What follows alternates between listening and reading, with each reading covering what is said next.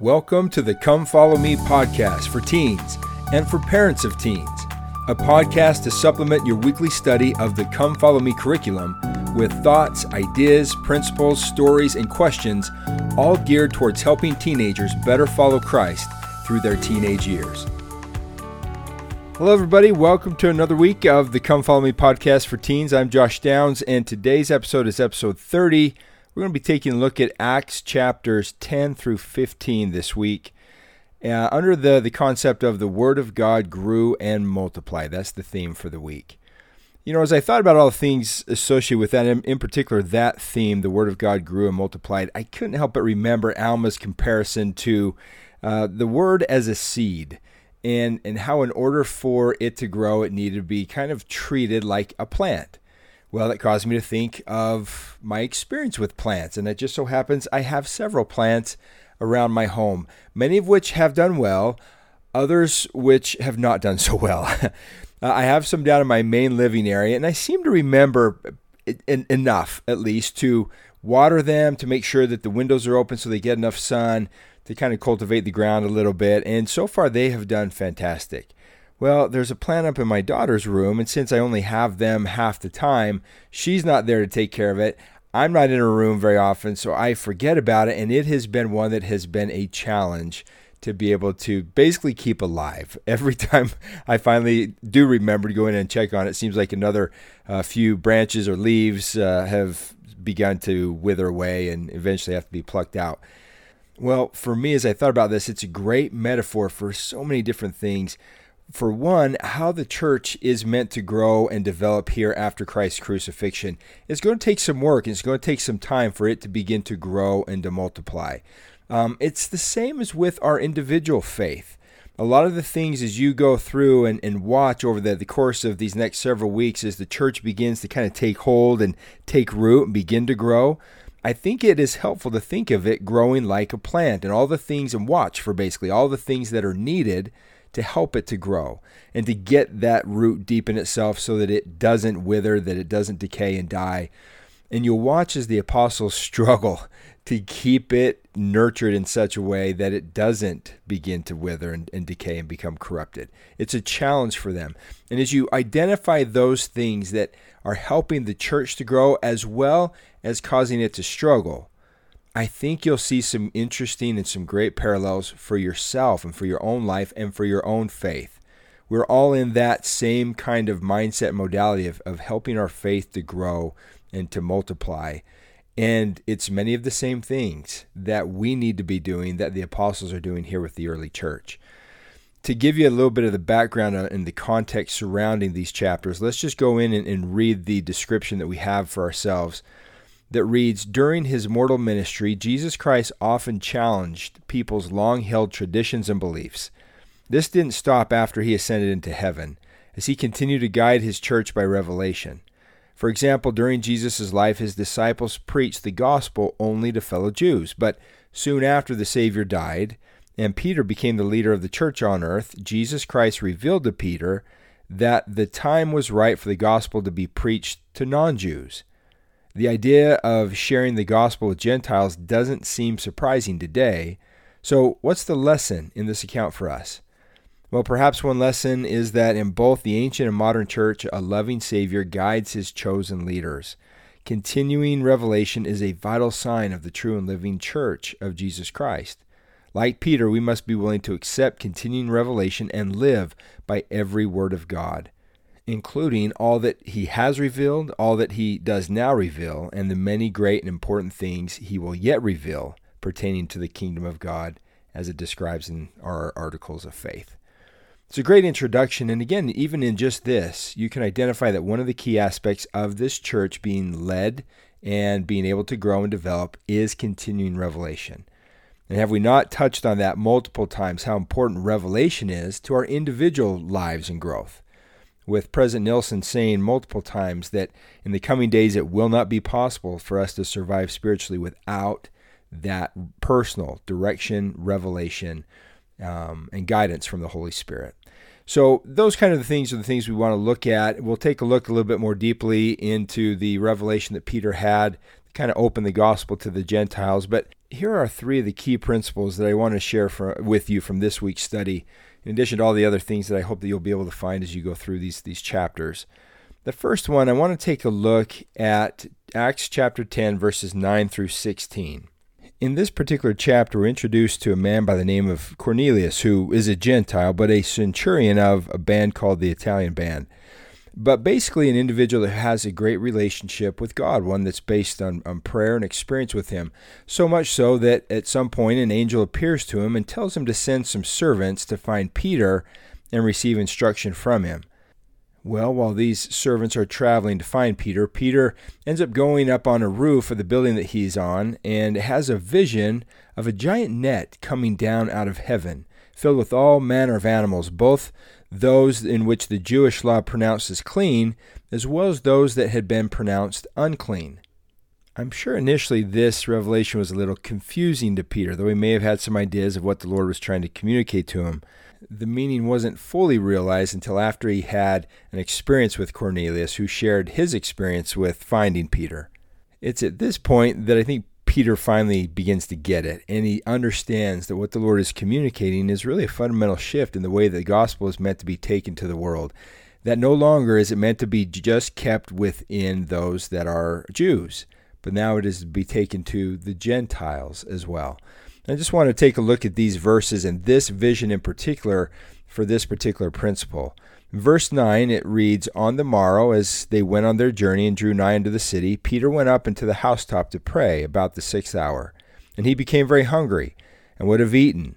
But while they made ready, he fell into a trance, and saw heaven opened, and a certain vessel descending unto him. And it had been a great sheet, knit at the four corners, and let down to the earth, wherein were all manner of four-footed beasts of the earth, and wild beasts, and creeping things, and fowls of the air.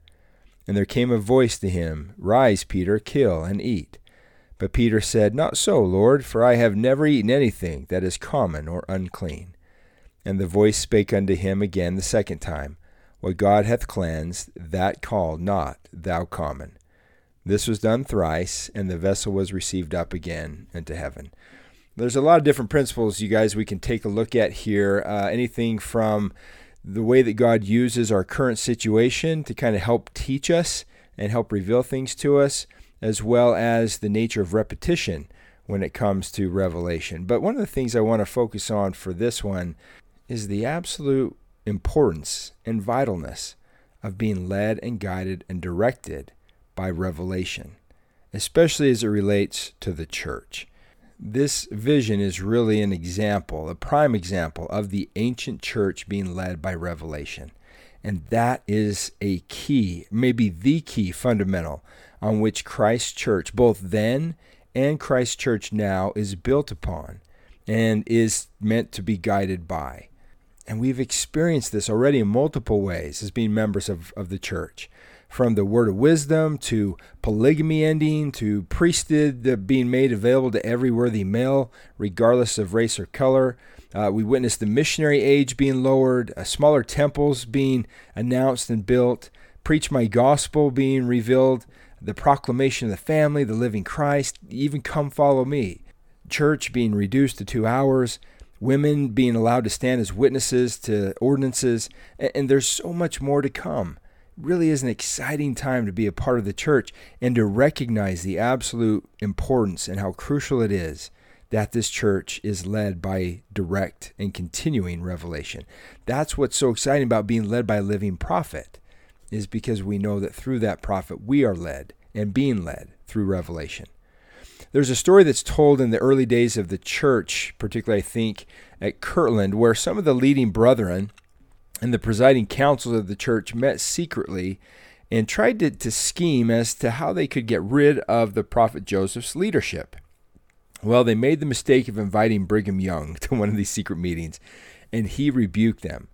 After he'd heard the purpose of their meeting, this is in part of what he said.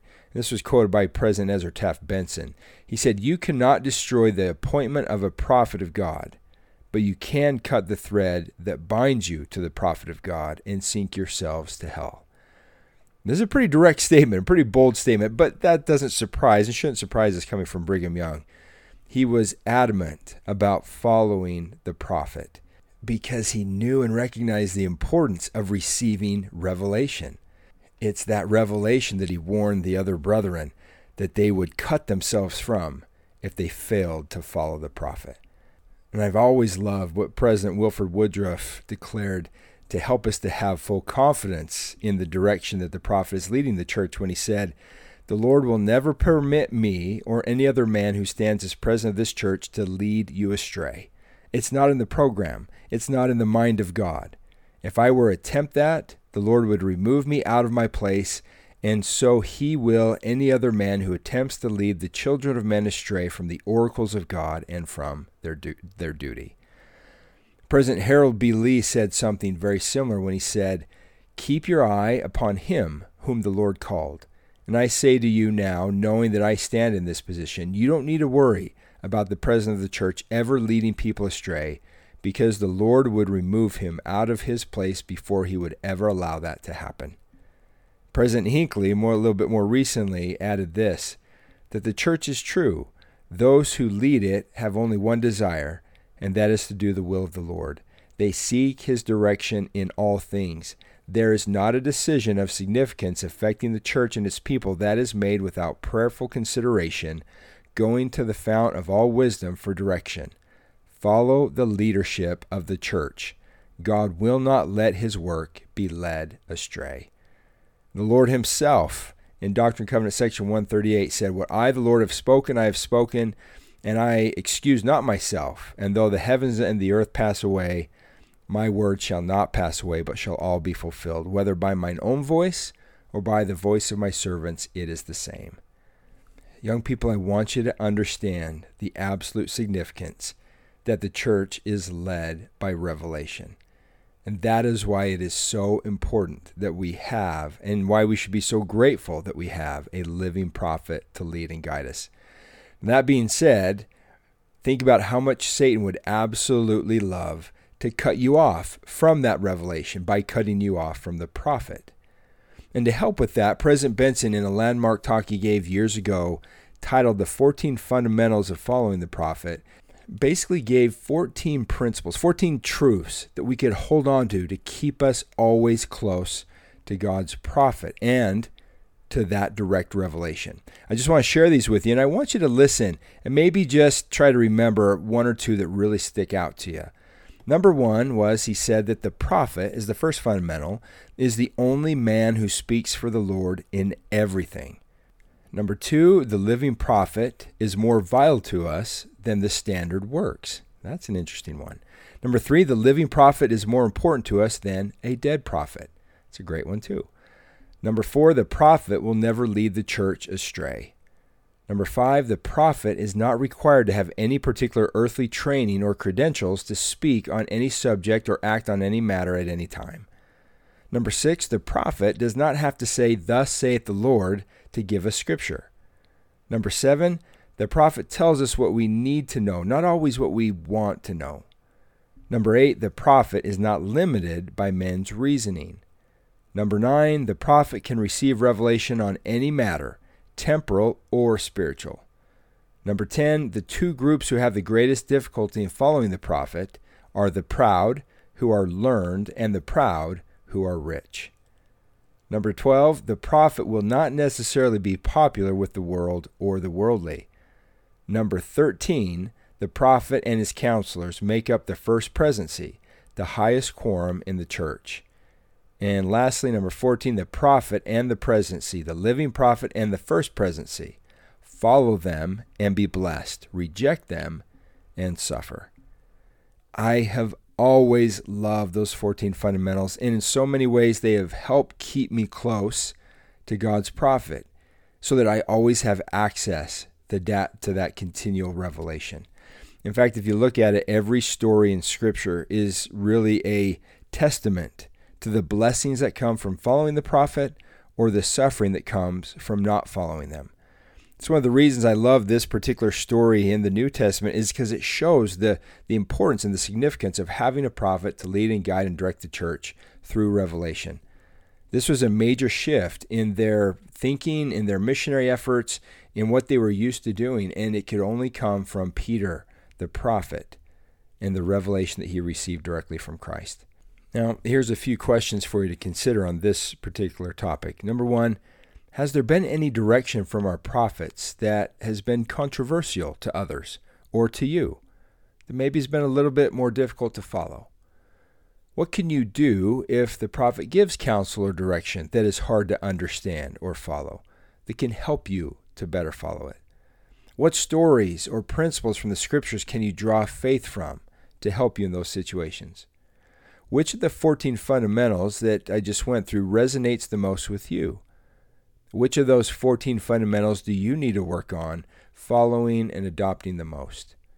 And lastly, how does this story of Peter receiving direction and revelation to start preaching the gospel to the Gentiles apply to us today? What other lessons or principles can you draw from it to help us in our situation as members of Christ Church today?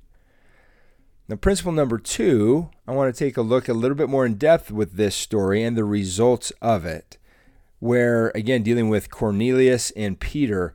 Cornelius in verse 28 recounts his experience that he had with an angel. And this in part is what helps Peter to kind of come to understand this vision that he had.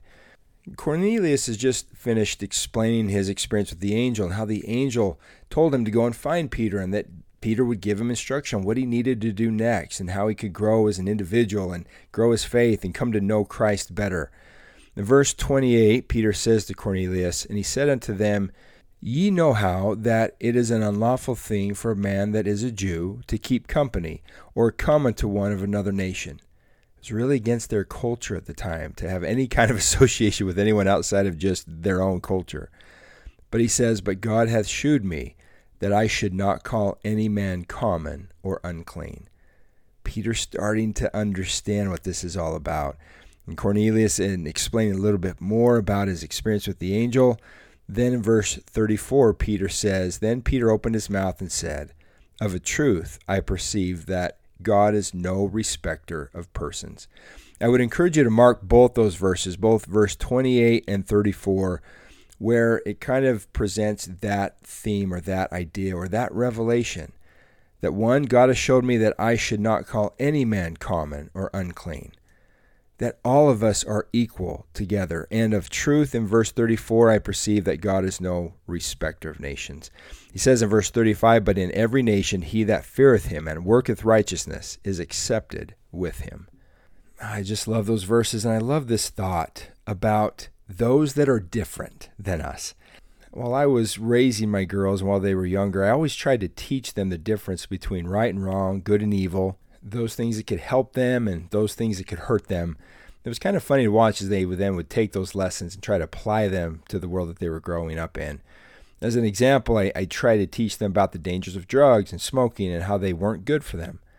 But I noticed after teaching them about those dangers of those particular things that the first few times they saw someone smoking, they would just stare at them as if they couldn't believe that someone would be doing something bad like that. They would say things to me like, "Look, Dad, that guy's smoking." But the way they would say it and the way that they would look at them told me that they were equating what that person was doing with who they were.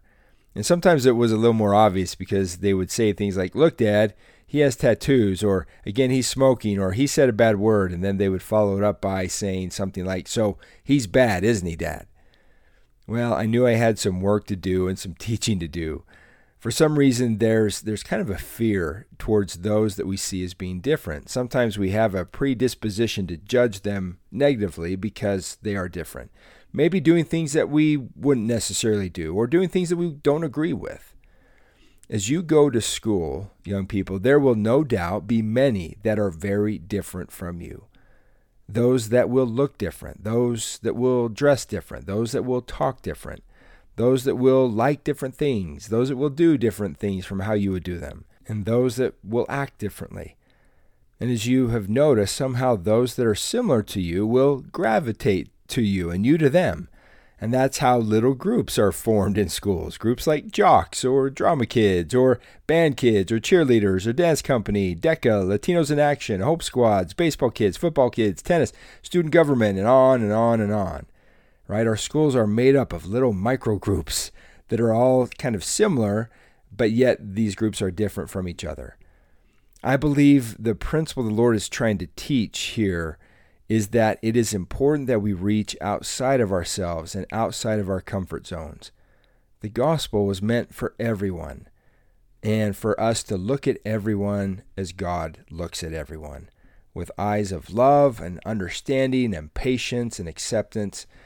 And so this year I want to give you a challenge, and that is to try to branch out a little bit further than just those you're comfortable with or those that you have things in common with.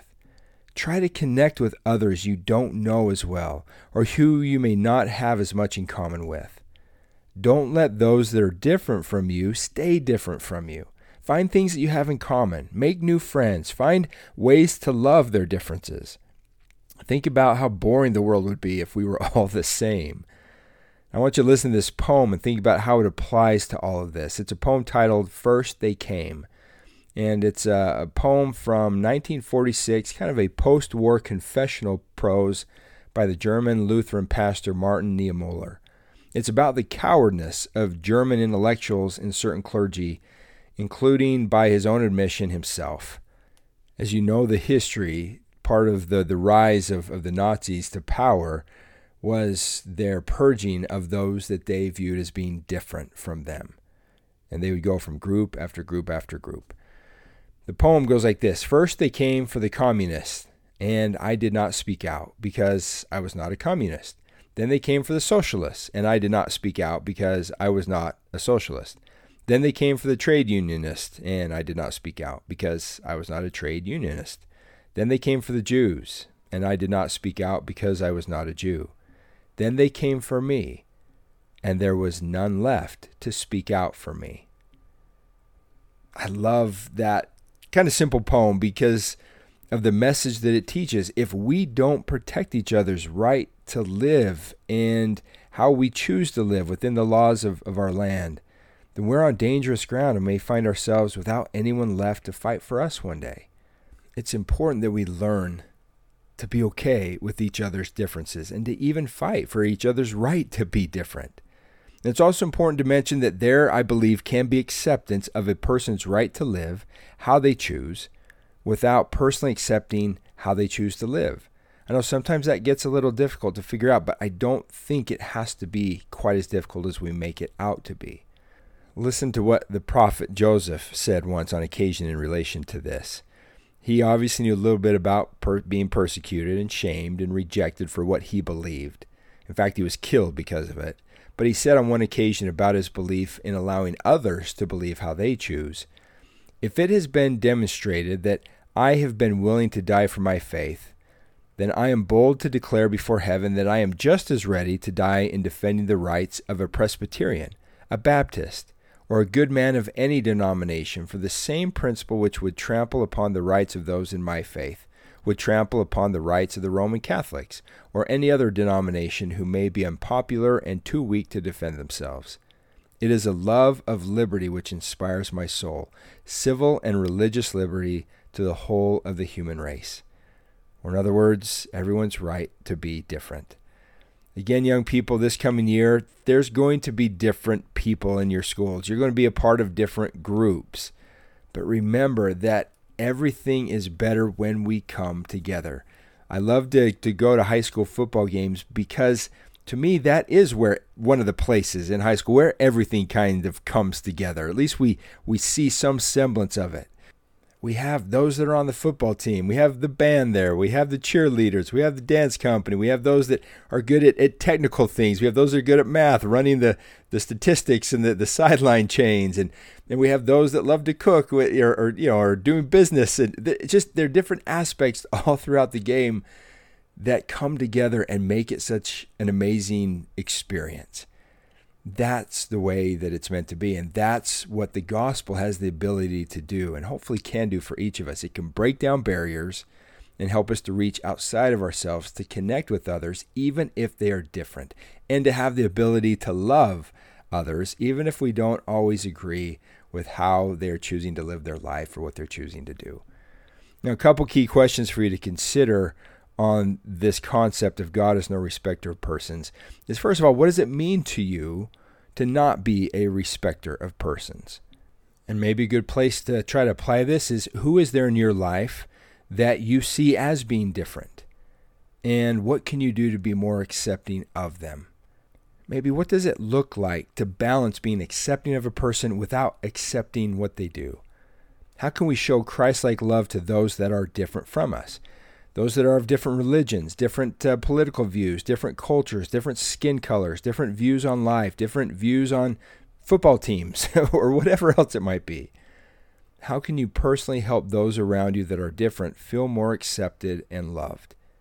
And lastly, how can thinking of others as a son or daughter of God help with all of this?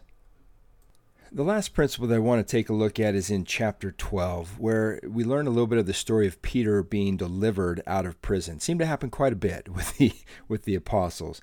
Herod has taken Peter and thrown him into prison. In verse 6, when Herod would have brought him forth the same night, Peter was sleeping between two soldiers, bound with two chains, and the keepers before the door kept the prison. In other words, Peter was under lock and key, and Herod had obviously done everything that he could to make sure Peter didn't get away. He was having him sleep between two guards. There were guards on the outside. Key was in a safe, secure place. Well, verse 7, and behold, the angel of the Lord came upon him, and a light shined in the prison. And he smote Peter on the side and raised him up, saying, Rise up quickly. And his chains fell off from his hands. And the angel said unto him, Gird thyself, and bind on thy sandals. And so he did. And he saith unto him, Cast thy garment about thee, and follow me. And he went out and followed him, and wist not that it was true which was done by the angel, but thought he saw a vision. I think he was probably thinking he was having a dream. Verse 10, And when they were past the first and the second ward, they came unto the iron gate that leadeth unto the city, which opened to them of his own accord. And they went out and passed on through one street, and forthwith the angel departed from him.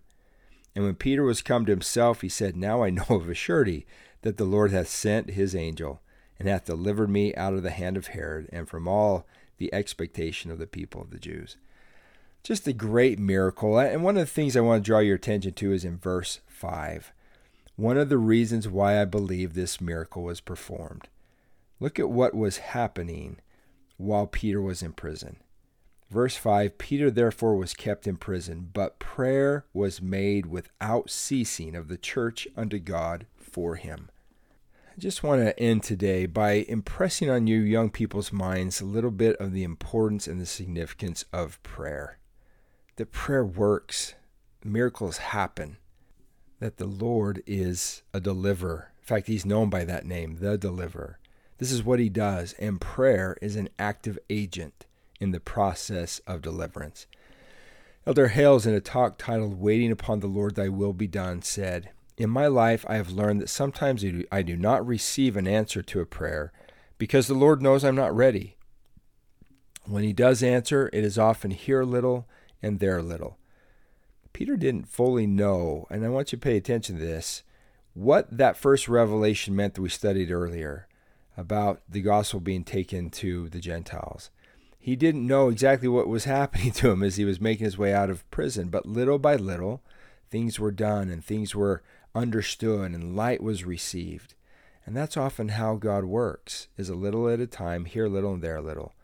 As Elder Hill said, because that is all I can bear or I'm willing to do. Too often we pray to have patience, but we want it right now. As a young man, President David O. McKay prayed for a witness of the truthfulness of the gospel. Many years later, while he was serving his mission in Scotland, that witness finally came.